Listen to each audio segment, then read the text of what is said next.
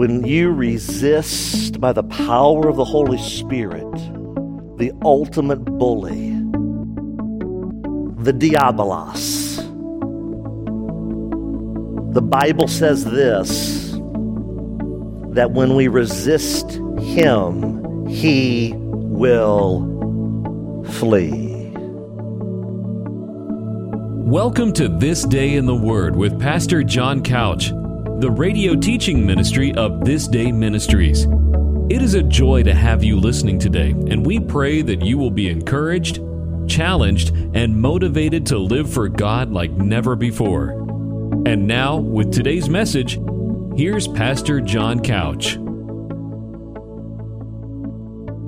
Father, we come before you this morning with a desperation, a longing to know you more intimately, a hunger, a thirst, that as we pursue your righteousness, that we will forever be satisfied. So, Father, I pray right now that in the midst of this gathering, that you, by the power of your Holy Spirit, would move and stir in this place. That we would leave here not how we arrived, but we would leave here more like Jesus. And so as we gather, as we assemble around this glorious book, the Bible, as we open the pages, we mine the truths of Scripture, God, may we see you. May we see you in the Scriptures today.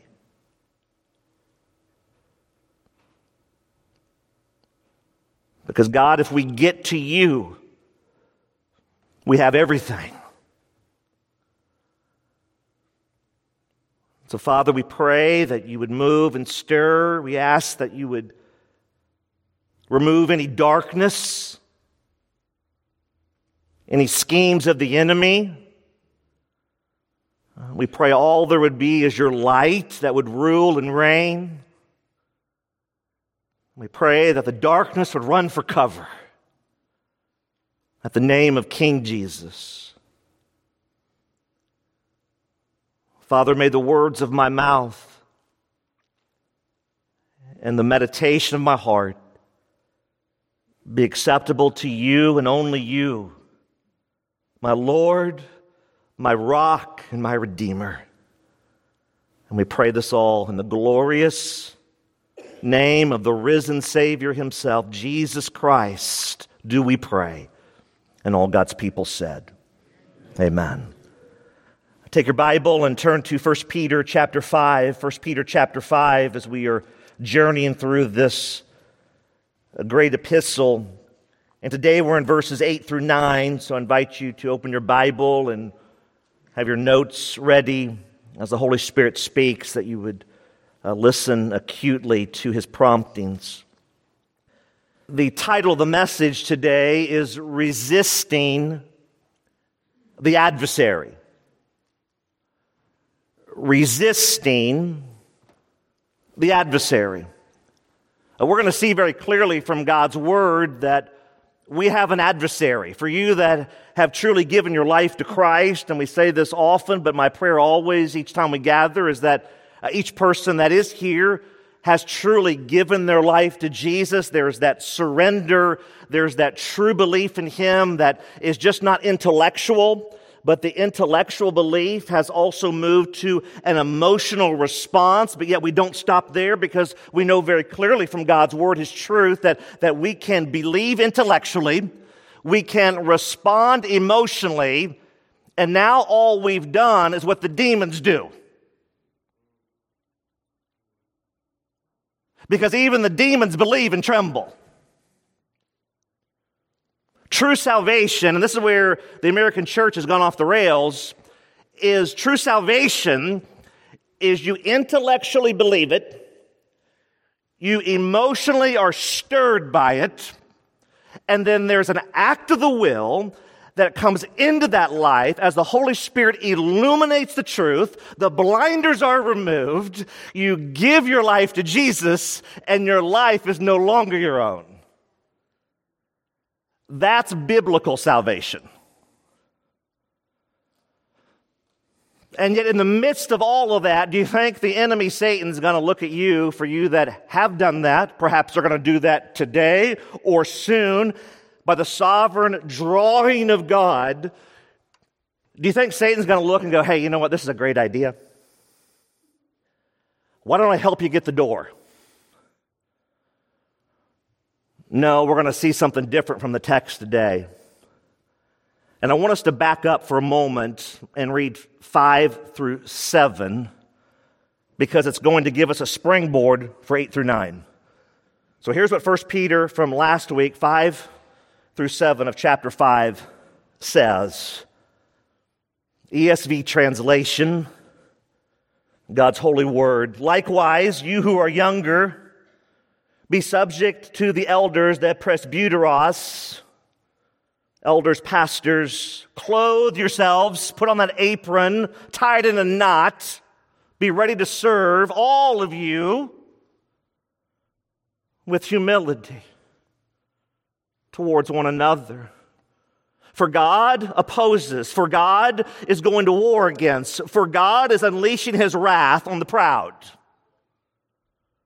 But he gives grace, unmerited favor to those that forget about themselves, that are humble. Humble yourselves, he doubles down, therefore under joyful submission, the mighty hand of God, so that, there's the why, so that at the proper time, not our time, but in his time, which is never early, it's never late, it's always right on time, that he may exalt you.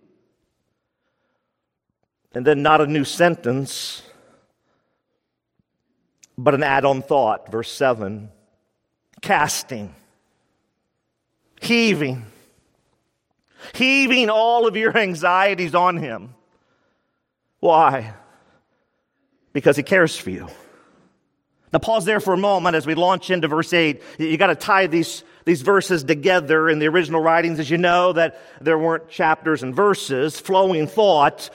And sometimes we do ourselves a disservice as we break things apart and we don't see the continuity. And you're going to see continuity here, church, today, that he's saying this thought of anxiety, and you got to remember what's going on in their world. It's this band of believers that Peter's writing to, and he's saying, look, I know you're hurting, I know you're suffering, you're being persecuted for the cause of the gospel.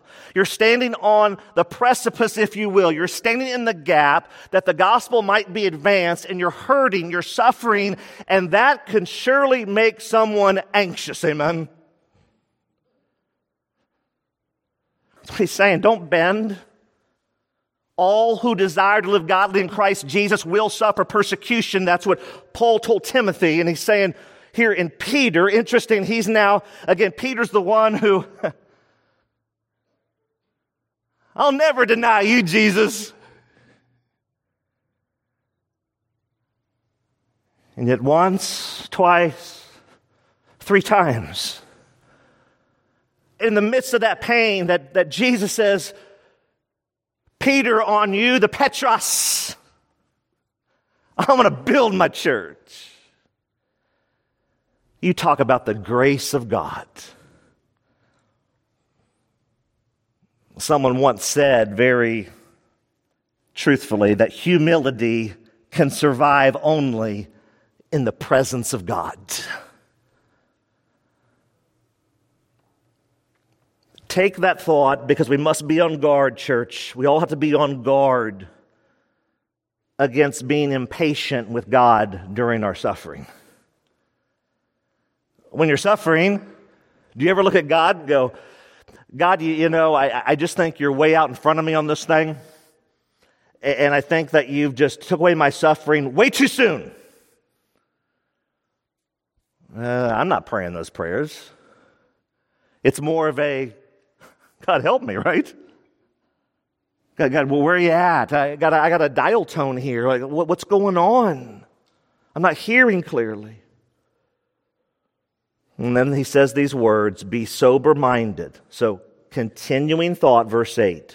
He just said, casting all your care, all your anxiety rather, casting all your anxiety because he cares for you. And then he says these words. This is very interesting. We got anxiety, we got caring for, and now all of a sudden it's this word be, B-E. Anytime you see the word B-E, it means this, do this. Like do this. I think one of the lies going around in evangelicalism today, one of the biggest lies from the pit of hell is this. You do this external thing when you're 6. You walk an aisle, you know it by now, raise a hand, say a prayer, do a cartwheel, sign a card, get wet. And then it's almost like, got that over with. I'm so glad that I can drag God around with me now. And the Bible is just completely against that ideology. The Bible over and over says that for the true believer, there are things that we must now do. It's an outflow of salvation. We're not doing it for the salvation. We've truly already what? Intellectually believed. There's been an emotional response. The Holy Spirit's stirring and wooing in my heart and my mind. And now I give my life to Jesus. And from that, that's when the work actually begins. Because now we're on a mission not to serve self, not to live the American dream, which is really the American nightmare. No, here's the deal. We are now on a mission to go live for the King. God doesn't save people just to give them fire insurance. He saves people to go spread his message of redemption and regeneration that millions of people all across our country need today. And he says this, in the midst of your anxieties, because you're suffering and you're taking the arrows and they're coming from every direction, he says this, do this, be sober-minded. It means this, to be calm, to be clear-headed. You might think of someone who is sober. If you're not sober, you might say someone is drunk. If someone's drunk, they are not calm typically. They are not clear-headed. They're not thinking clearly. Peter's saying, by the power of the Holy Spirit, for the believers then and true believers now, that in the midst of persecutions, and by the way, persecution is just not being executed on a cross. You can be persecuted for your faith, and some of you are being persecuted for your faith today. Your family has abandoned you. You're taking this Jesus thing a little too far. Some are going to go to work tomorrow, and you're going to be persecuted. They're going to revile you and say things slanderously against you. In the midst of that, we must be determined by the power of the Holy Spirit to be.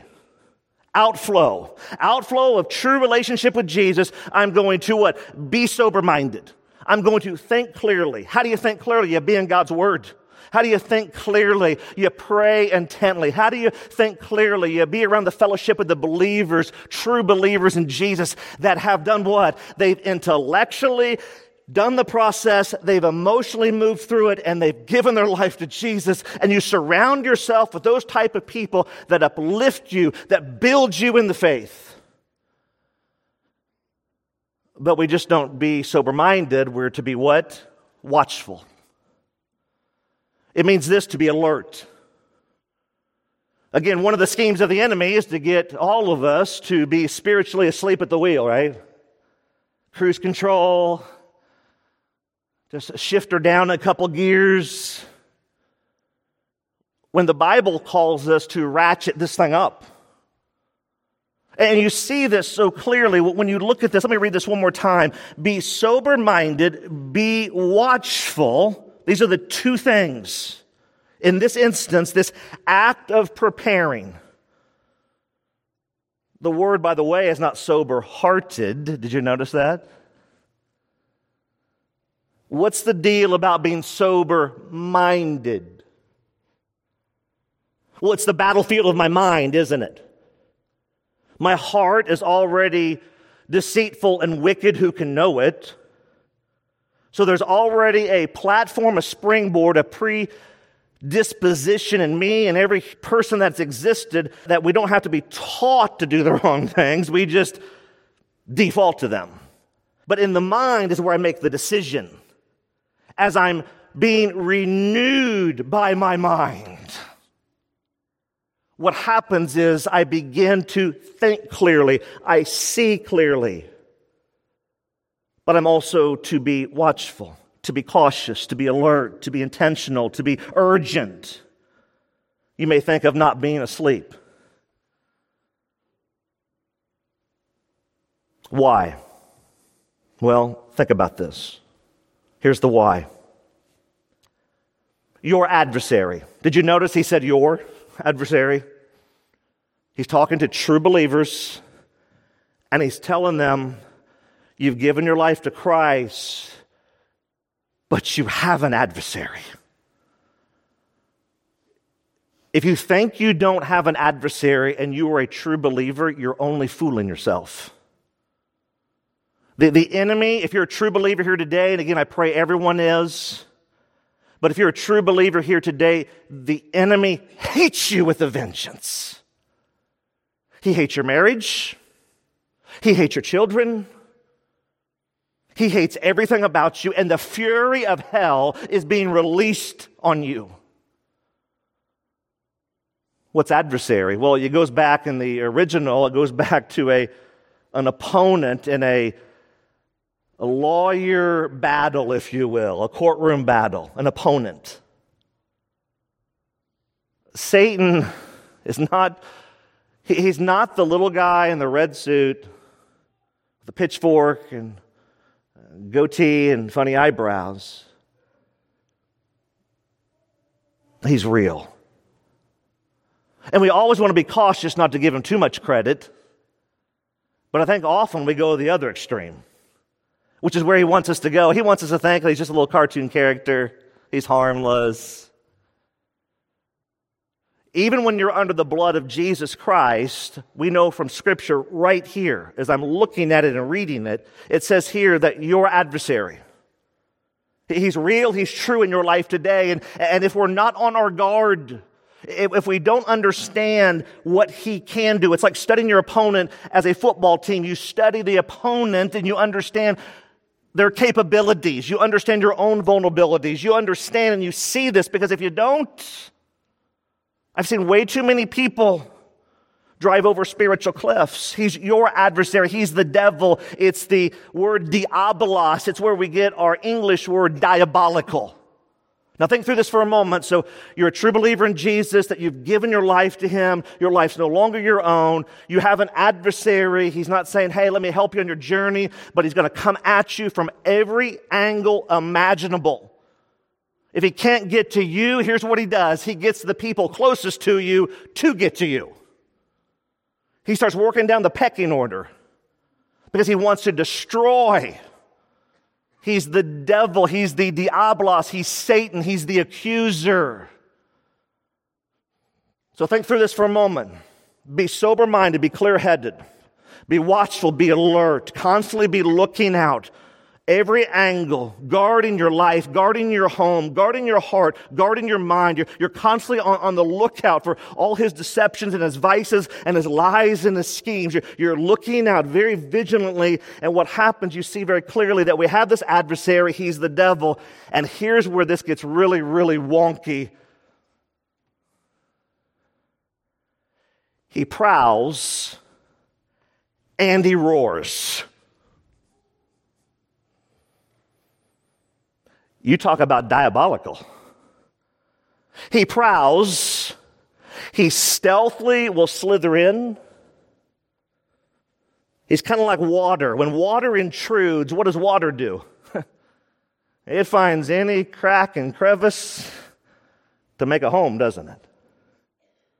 And here we see very clearly that as he's prowling, he's also roaring. He's roaring because he's seeking. He literally is on this search and destroy mission to not play patty cake, to not play words with friends. He's looking to decimate you. And when you think through this thought, you see so clearly that as he's on this mission, this destructive power that he has, he's all under the sovereign hand of God, by the way. Remember Job? Some of you pronounce it Job. Remember Job?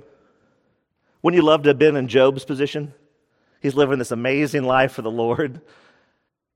And God goes, "Hey, Satan, have you considered my servant Job?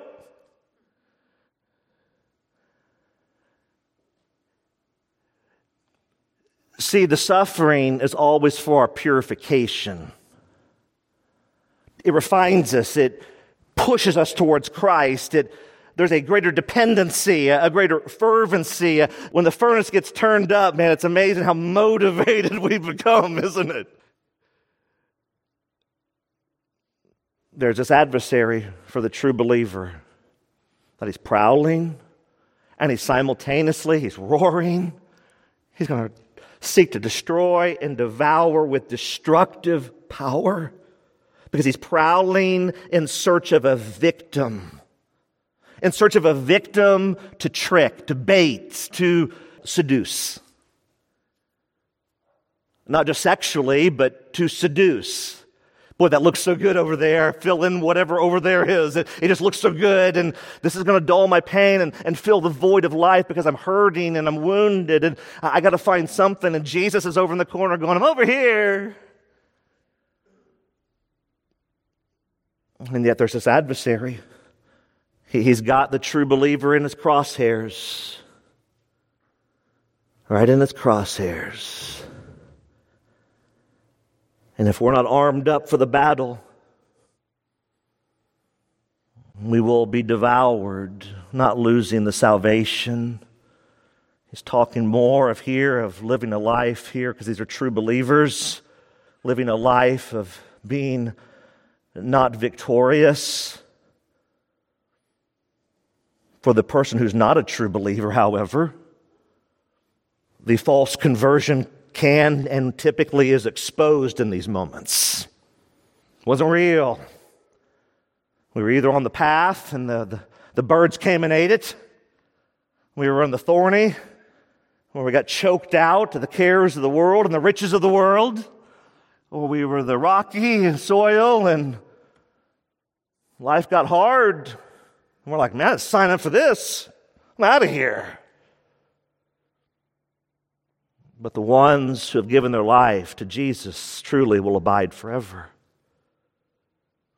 Think about this for a moment. I made this note. I said, Peter is holding up a beware of roaring lion sign. That's what he's saying here. Beware of a roaring lion. You guys ever, maybe you're a parent or you're a grandparent, and you're pushing, Timmy or Susie along in the stroller, pushing them along, and you see a fence that's violently shaking on the inside of the fence. And you notice there's a sign that says, beware of dog. And you hear the claws scraping the inside of the fence. And what do? Well, you don't throw the kid over the fence, right? That's not what you do. No, what do? You hightail it out of there, don't you? You flee. You run away. So often we play that patty cake with the enemy as he's stealthily wooing us in, seducing us. He seeks to discourage, to persecute, to influence, and tempt true believers. That's why courage for Christ is always costly. Courage for Christ is always costly. It will cost you dearly to be courageous for Christ in this culture. To be bold for Christ, it will cost you. Matter of fact, Alistair Begg said it like this. He said, if our Christianity cost us nothing, it's worth nothing, end quote.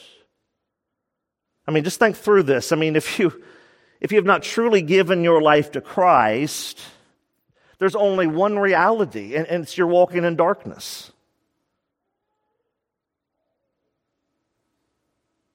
I mean, you can rearrange the patio furniture on the Titanic, but it's still sinking.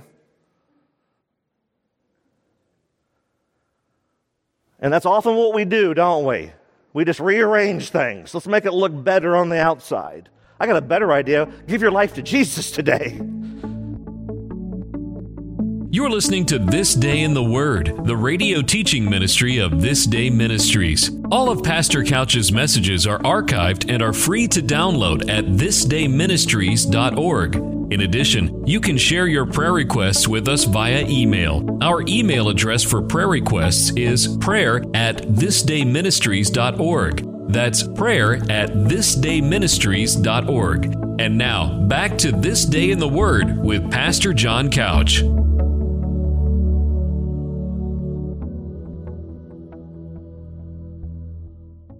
With that thought, I want you to write down this key number 1 in your notes. Key number 1. All fully devoted followers of Jesus must constantly be clear-headed and on their guard, because the enemy is not looking to injure you. He's looking to destroy you. Now again, let me say this very clearly. If you're a true believer in Jesus and it's real, and you will know if it's real, by the way. If it's real, you've given your life to Him. Your life is no longer your own. He governs you. You go where the Master leads. We are sealed for the day of redemption. The Bible says that very clearly in Ephesians. And by the way, for those who say, hey, I'm sealed for the day of redemption, let's go and partay. Well, if that's you, you don't understand what salvation really is. Because when you're truly saved, you don't want to go partay. Why would anyone who's been rescued from the sewer want to go back into the sewer? Like your mind has been renewed. It's been, again, regenerated, that you want to go live this life for the King. You don't want to live in that any longer. Therefore, when it's truly real, according to the Bible, it's truly real. And that's where we get into so much trying to unpack that people have been taught by, yes, pastors, not biblical salvation. It's not about walking an aisle, even though that we can do that to make a public profession. That's a good thing. It's about giving your life to Jesus. And so often what we do in the American church is we've created, unfortunately, at best, backsliders, and at worst, false converts. A clear mark of a true believer is the desire to go to war against their own personal indwelling sin. But again, the lie from the enemy is he wants you and I to think that he's this harmless little caricature that you read about in a comic book. If the devil is attacking you today, if he's attacking you today, if he's been roused, take it as a compliment. Because the enemy typically doesn't attack those that are already working for him. But he loves to attack those who are charging the gates of hell and not with a squirt gun. See, the reality is that you can be alone in the battle, and many of the warriors of the faith are alone. But they're not really alone, because when it's you and God, you're always in the majority. Think about this thought from Romans. I alluded to it earlier, chapter 12. Write that down in your notes. Romans 12, 1 through 2, a famous passage. Perhaps you have it memorized. I pray you do. Romans 12, 1 through 2. I appeal, Paul writes. I appeal, I urge you, I beseech you, if you will. Therefore, brothers, by the mercies of God. Do you see that? It's by His mercies, by His grace. We can't do this. Salvation, regeneration, the salvific work of true salvation. Salvation is by our God. Can't do enough to merit it. By the mercies of God, to present your bodies as a living, not a dead sacrifice, a living one, holy and acceptable. There's that word holy, pursuing holiness, acceptable to God, which is your spiritual worship. It's part of our worship to God. Do not be conformed. Don't fit into the mold of this world, but be transformed. How? By the renewal of your mind, that data center, that ping pong match that's going on up there, the circus between our ears, where all the decisions are being made, that by testing, proving to be true, you may discern, discerning very acutely, what's from the enemy and what's from the Lord. I'm discerning what is good and acceptable and perfect. Did you notice here in verse 2 of this chapter 12 that verse 2 actually fuels verse 1? Verse 2 fuels and pushes verse 1. If I'm going to live in holiness, if I'm really going to pursue that, well, here it is. Do something. Do not be conformed to the world. Don't be conformed to the wide path that leads to destruction. There are many that are going in by it. Be conformed to Jesus and Christ alone, and His hope that we rest in Him, because that's the narrow way, and few will find it. Jesus, narrow way, life, few. Our adversary, wide path. Total destruction. Many go in by it. No, we see clearly that all fully devoted followers of Jesus must constantly be clear-headed and on their guard, because the enemy is not looking to injure you. He's not looking to partially maim you. He's looking to destroy you. So look at verse 9. Here's our last verse. So in light of this, look at verse 9. In light of that reality we just talked about, of the enemy and the fury of hell that hates all fully devoted followers of Jesus, what else are we to do? Do we just stop there and be sober-minded? Do we just stop there and be on our watch? Is that all we do? No. Look at verse 9. He goes deeper. Resist him. What? Resist him how? Firm in your faith. Did you notice something, by the way? We had your adversary, and now we have your faith. Your adversary, your faith. Resist him in your faith, knowing that the same kinds of suffering are being experienced by your brotherhood throughout the world. What does it mean to resist? I guess if you're not resisting something, we could argue this, that we're giving into. The word resist means this, to literally stand up against. Stand up in opposition to. Here the Bible says to stand up against him, in opposition to. Don't be deceived into thinking, and I've heard this over the years from professing believers, that we're not in a battle. It doesn't even make logical sense, let alone biblical sense. Of course, the ultimate battle has been won, praise God. But while we're here on this earth, the Bible is replete with example after example of the battle that still goes on. And so often the battle is internal. There's that old phrase that if I win the war inside of me, I'll win the war outside of me. A lot of truth to that, isn't it? Because what we think on is what we act on. That's why we encourage people to fill your minds with the awestruck wonder of our great God. Just fill your minds with Him today, church. Fill your minds with Christ. Fill your minds with His glory. Fill your minds with His grace and His riches and His mercy. Oh, fill your minds today, church. And you'll see that your heart and your mind and your souls will begin to sing with joy in the midst of the suffering.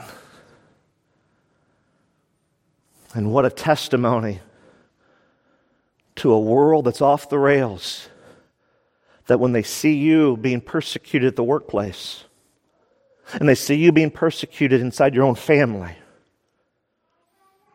and they see your heart and your mind and your soul that are singing for joy. What a billboard for the glory of God. They'll preach 1,000 sermons right there as you live for the King. Firm in your faith. How? How do you fight against the enemy in this struggle? In your own strength? That's what he wants you to do, right? He wants to tell you and me that, hey, John, you got this. You're good. You button this thing up on your own. Liar, liar, pants on fire. The only way that we can resist him is by the empowerment of the Holy Spirit who lives inside of us, the true believer. The true believer has the Holy Spirit who indwells. We are now under the control. When you hear the word indwelling the Holy Spirit, think about being under the control of the Holy Spirit. Doesn't mean you're running around the room doing cartwheels. It does mean this: you're under the control of the Holy Spirit. Well, we are governed again. Jesus is not our friend with benefits. We give our lives to him. Total surrender, total abandon, knowing that we're going to take it on the chin, or we're probably going to be a human pinata at times, and we just press on. Why? Because we know the eternal consequences. We know the bridge is out spiritually, that we're willing to be that one that just takes the beating on behalf of the gospel, because we know that if people don't give their life to Christ, they'll be ushered into eternity forever apart from him. And there aren't any do-overs. That's why we know confidently, right here in verse 9. Resist him, firm, immovable in your faith. Don't resist the devil casually. Don't do it nonchalantly. No, firmly. Be resolute, be immovable, but in your faith. And what should we ponder, church? What should we ponder when you look at verse 9 in front of you in your Bible? What should we ponder while we are enduring the attacks? What is Peter trying to tell us here by the power of the Holy Spirit? Listen to this last phrase. Knowing, very key word, knowing. Knowing, love this, that the same kinds of suffering are being experienced by your brotherhood throughout the world. Knowing. It means this: there's a confident understanding and an intimacy. You know it. Like, what happens if you're struggling? Maybe a situation at work right now you're thinking of, and there's a struggle at the workplace, and you know someone else has been through that similar struggle. Like, what does that do for you? Not a trick question. Well, it encourages you, right? I mean, someone else has walked the road, but there's some comfort in that. That's exactly what Peter's getting at here. Let me read it again. Last part of the verse. Knowing that the same kinds of suffering, this mistreatment, that's what he's talking about. This mistreatment, the slander, the evil that's being said and done against these true believers. They're standing tall for the gospel. They're light in the darkness. They're the human pinata again. And it's kind of like, just know this. I can just picture Peter saying, look, here's the deal. He's like, look, I know the anxieties are there. It's tempting to want to throw in the towel, to lose heart, to push the done button. He's saying, It's okay, though, because I need you to understand by the power of the Holy Spirit, as He's speaking to these believers and to us today, to be sober-minded, to be clear-headed, to be watchful, to be alert. The enemy's all around us. He's seeking, he's prowling, he's roaring at times. He's looking to destroy. He hates Jesus. He hates Him. And he wants to take down anyone that professes His name. Peter's saying, look, here's the deal. All over the world, there are people like you, he's saying, that are suffering for the advancement of the gospel of Jesus Christ. And he's saying, don't lose heart. Rise up. That's what he's saying. He's saying, don't lose heart. He's saying, rise up. He's saying, stiffen your spine. You know, that thought was boggling in my head all week long, and I made this key number 2. And I encourage you to write it down. In the midst of the battle of suffering for the sake of the gospel throughout the world,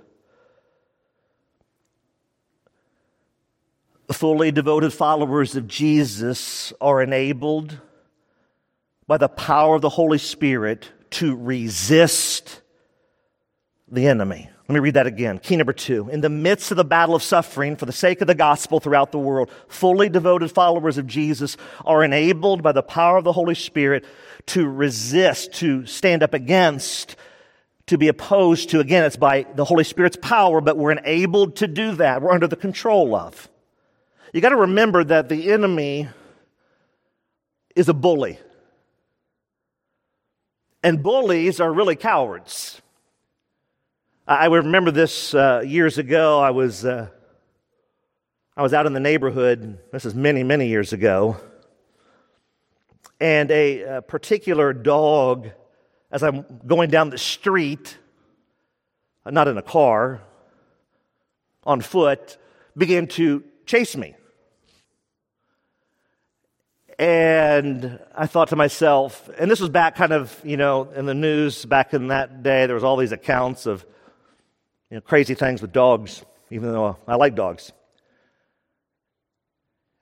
And so this dog begins to chase me, and I don't think he was looking to lick me.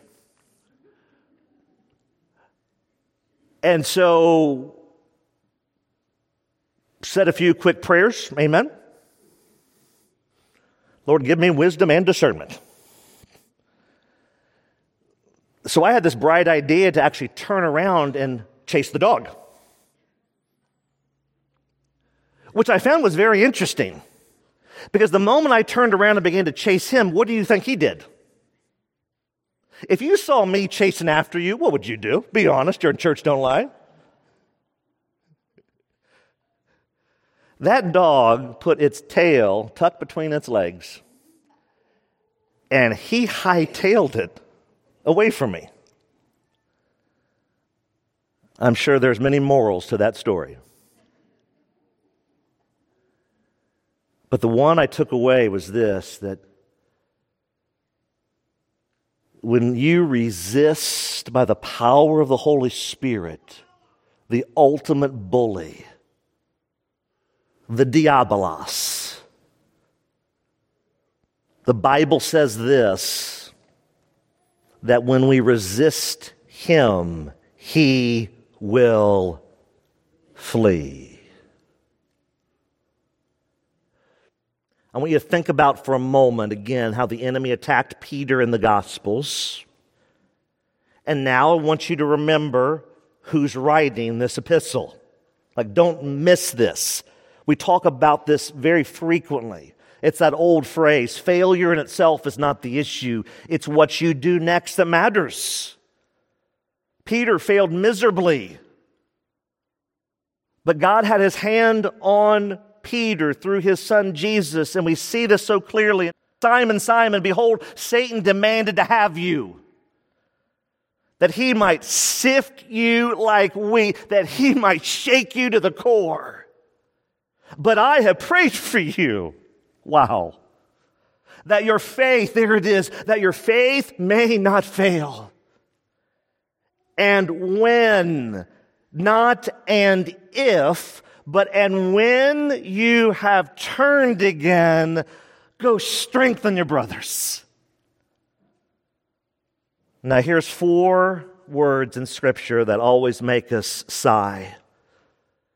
Peter said to him, Peter's opening his mouth, Lord, I am ready to go with you both to prison and to death.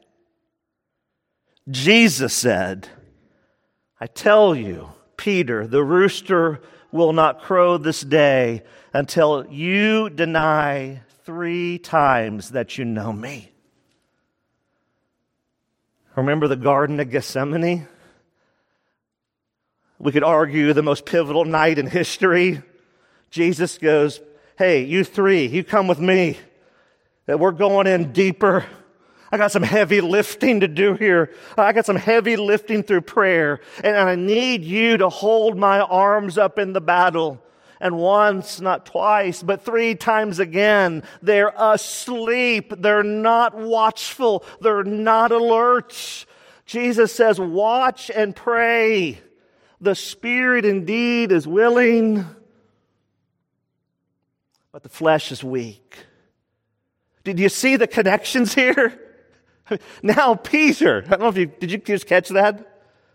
Let me just kind of back up for a second. So Jesus is telling Peter, James and John, there it is, the bad news bears in the Garden of Gethsemane.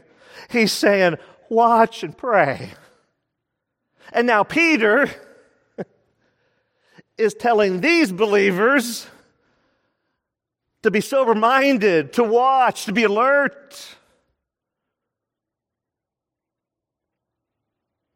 Don't let your guard down, church. Don't do it. Don't do it. Don't buy the lie that the enemy will somehow just ignore you as you run hard after Jesus. Don't do it. Because we know very clearly from James, which I just alluded to. Write it down, James chapter 4, 7 through 8. Here it is, James 4, 7 through 8. Write this on the tablet of your heart. There's 5 keys right here quickly to these 2 verses. Here it is, James 4, 7 through 8. Number 1, submit yourselves to God. There's got to be this submitting, and we've talked about this. Being under the mighty hand of God, joyfully, not begrudgingly. I'm going to submit to God. Resist, stand against, be opposed to. We're to do this, by the way. We're to do this. Resist the devil, and he will flee from you. Draw near to God. Draw near to God, and he will draw near to you. Cleanse your hands, you sinners. And number 5, purify your hearts. Not you double-hearted, but you double-minded. It's a mind that's torn between 2 things.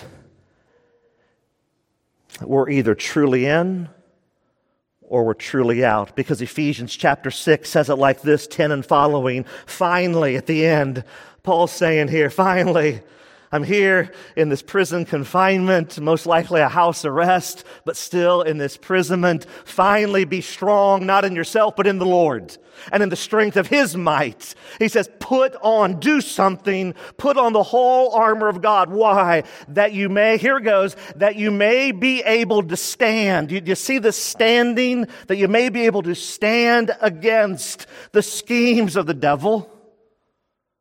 For we do not wrestle against flesh and blood. You may think that person that's against you is the spawn of Satan. The reality is you don't wrestle against them, but against the spiritual forces of evil in the heavenly places. Therefore, take up the whole armor of God. Why? That you may be able to withstand. You get this? In the evil day. And having done all, to stand firm.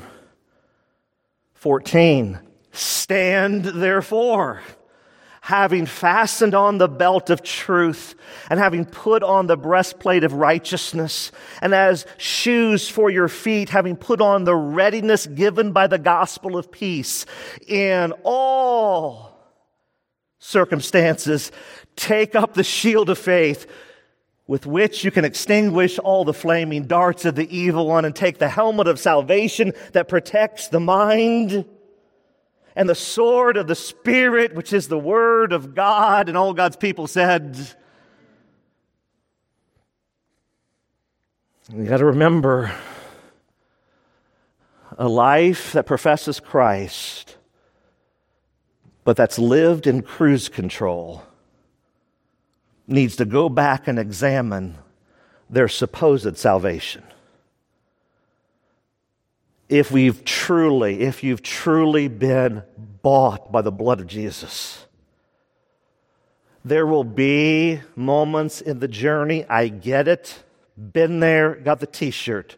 There'll be moments in the journey of desert, dry experiences. I get it. But there will be an overarching narrative of a true believer that hungers and thirsts for righteousness, of a true believer that pursues holiness, of a true believer that wants obedience, a true believer that loves the Word of God and craves it and wants to get in deep prayer, intimacy with God, and deep prayer with one another. That's what true believers do. And yet so often we see a different narrative. And yet for you that are being attacked for standing for the gospel, the attack against you is not personal. When you stand for light, those that are walking in darkness hate the light. So they're really not attacking you. They're attacking the one who lives inside of you. We've said this before. We pray for those people. We pray for those people. For those people that somehow think they're in the club and they've actually went off the reservation. We pray for them.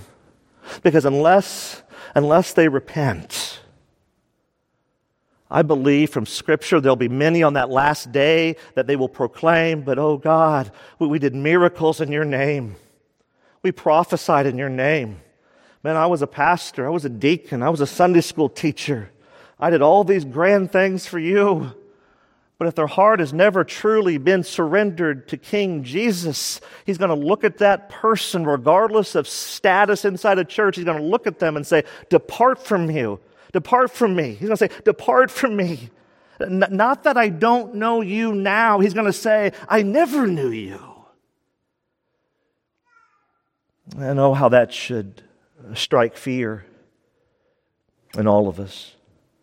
Because you got to remember, the loudest boos always come from the cheapest seats.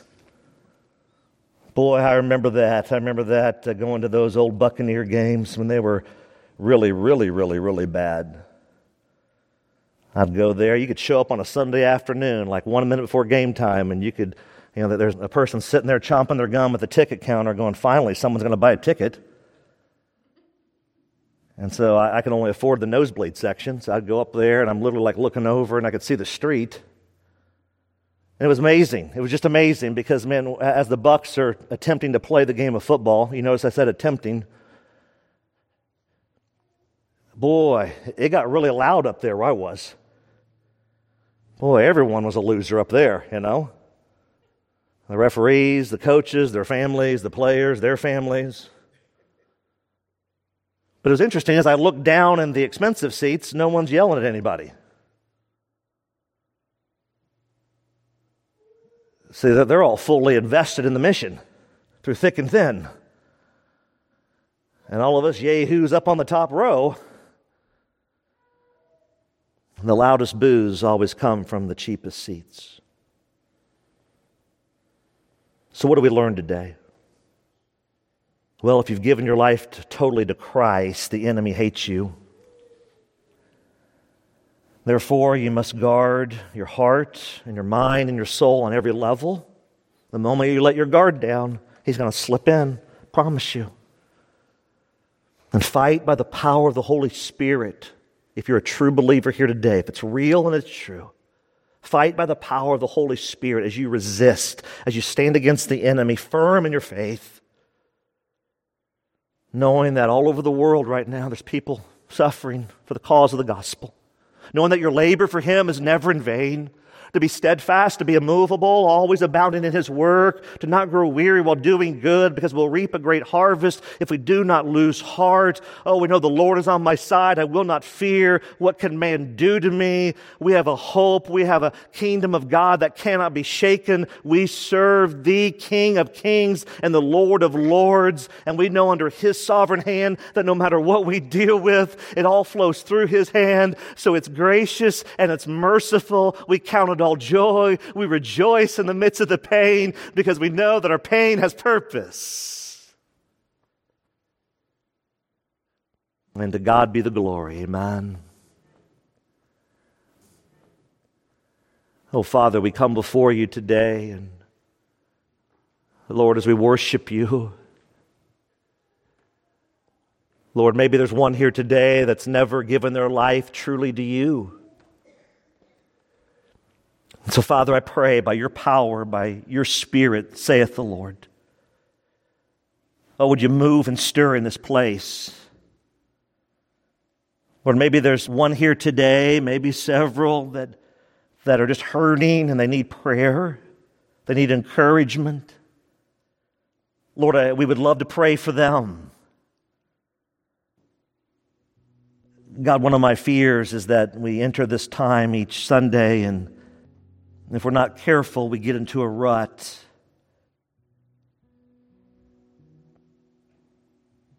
Often it signals the conclusion to a gathering. Lord, I pray that this would not be a conclusion, but just the beginning. Holy Spirit, you move across this room today. Don't allow us to quench nor grieve. You're working, God, but we pray that you would move. And so, Father, I just simply pray, would you move in power in this time? That we'd surrender all, not some. For those that have given their life to you truly, that they would just keep on keeping on.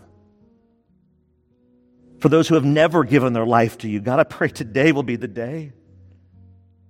We don't know what tomorrow's promised. We don't know.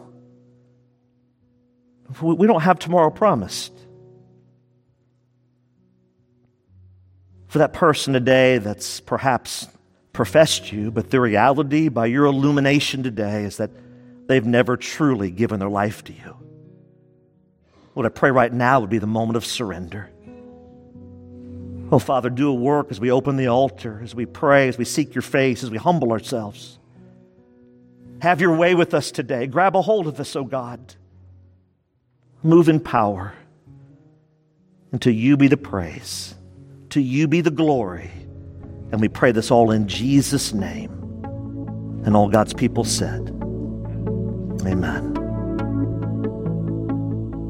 You've been listening to This Day in the Word, the radio teaching ministry of This Day Ministries. Don't forget that all of these messages are archived and are free to download at thisdayministries.org. That's thisdayministries.org.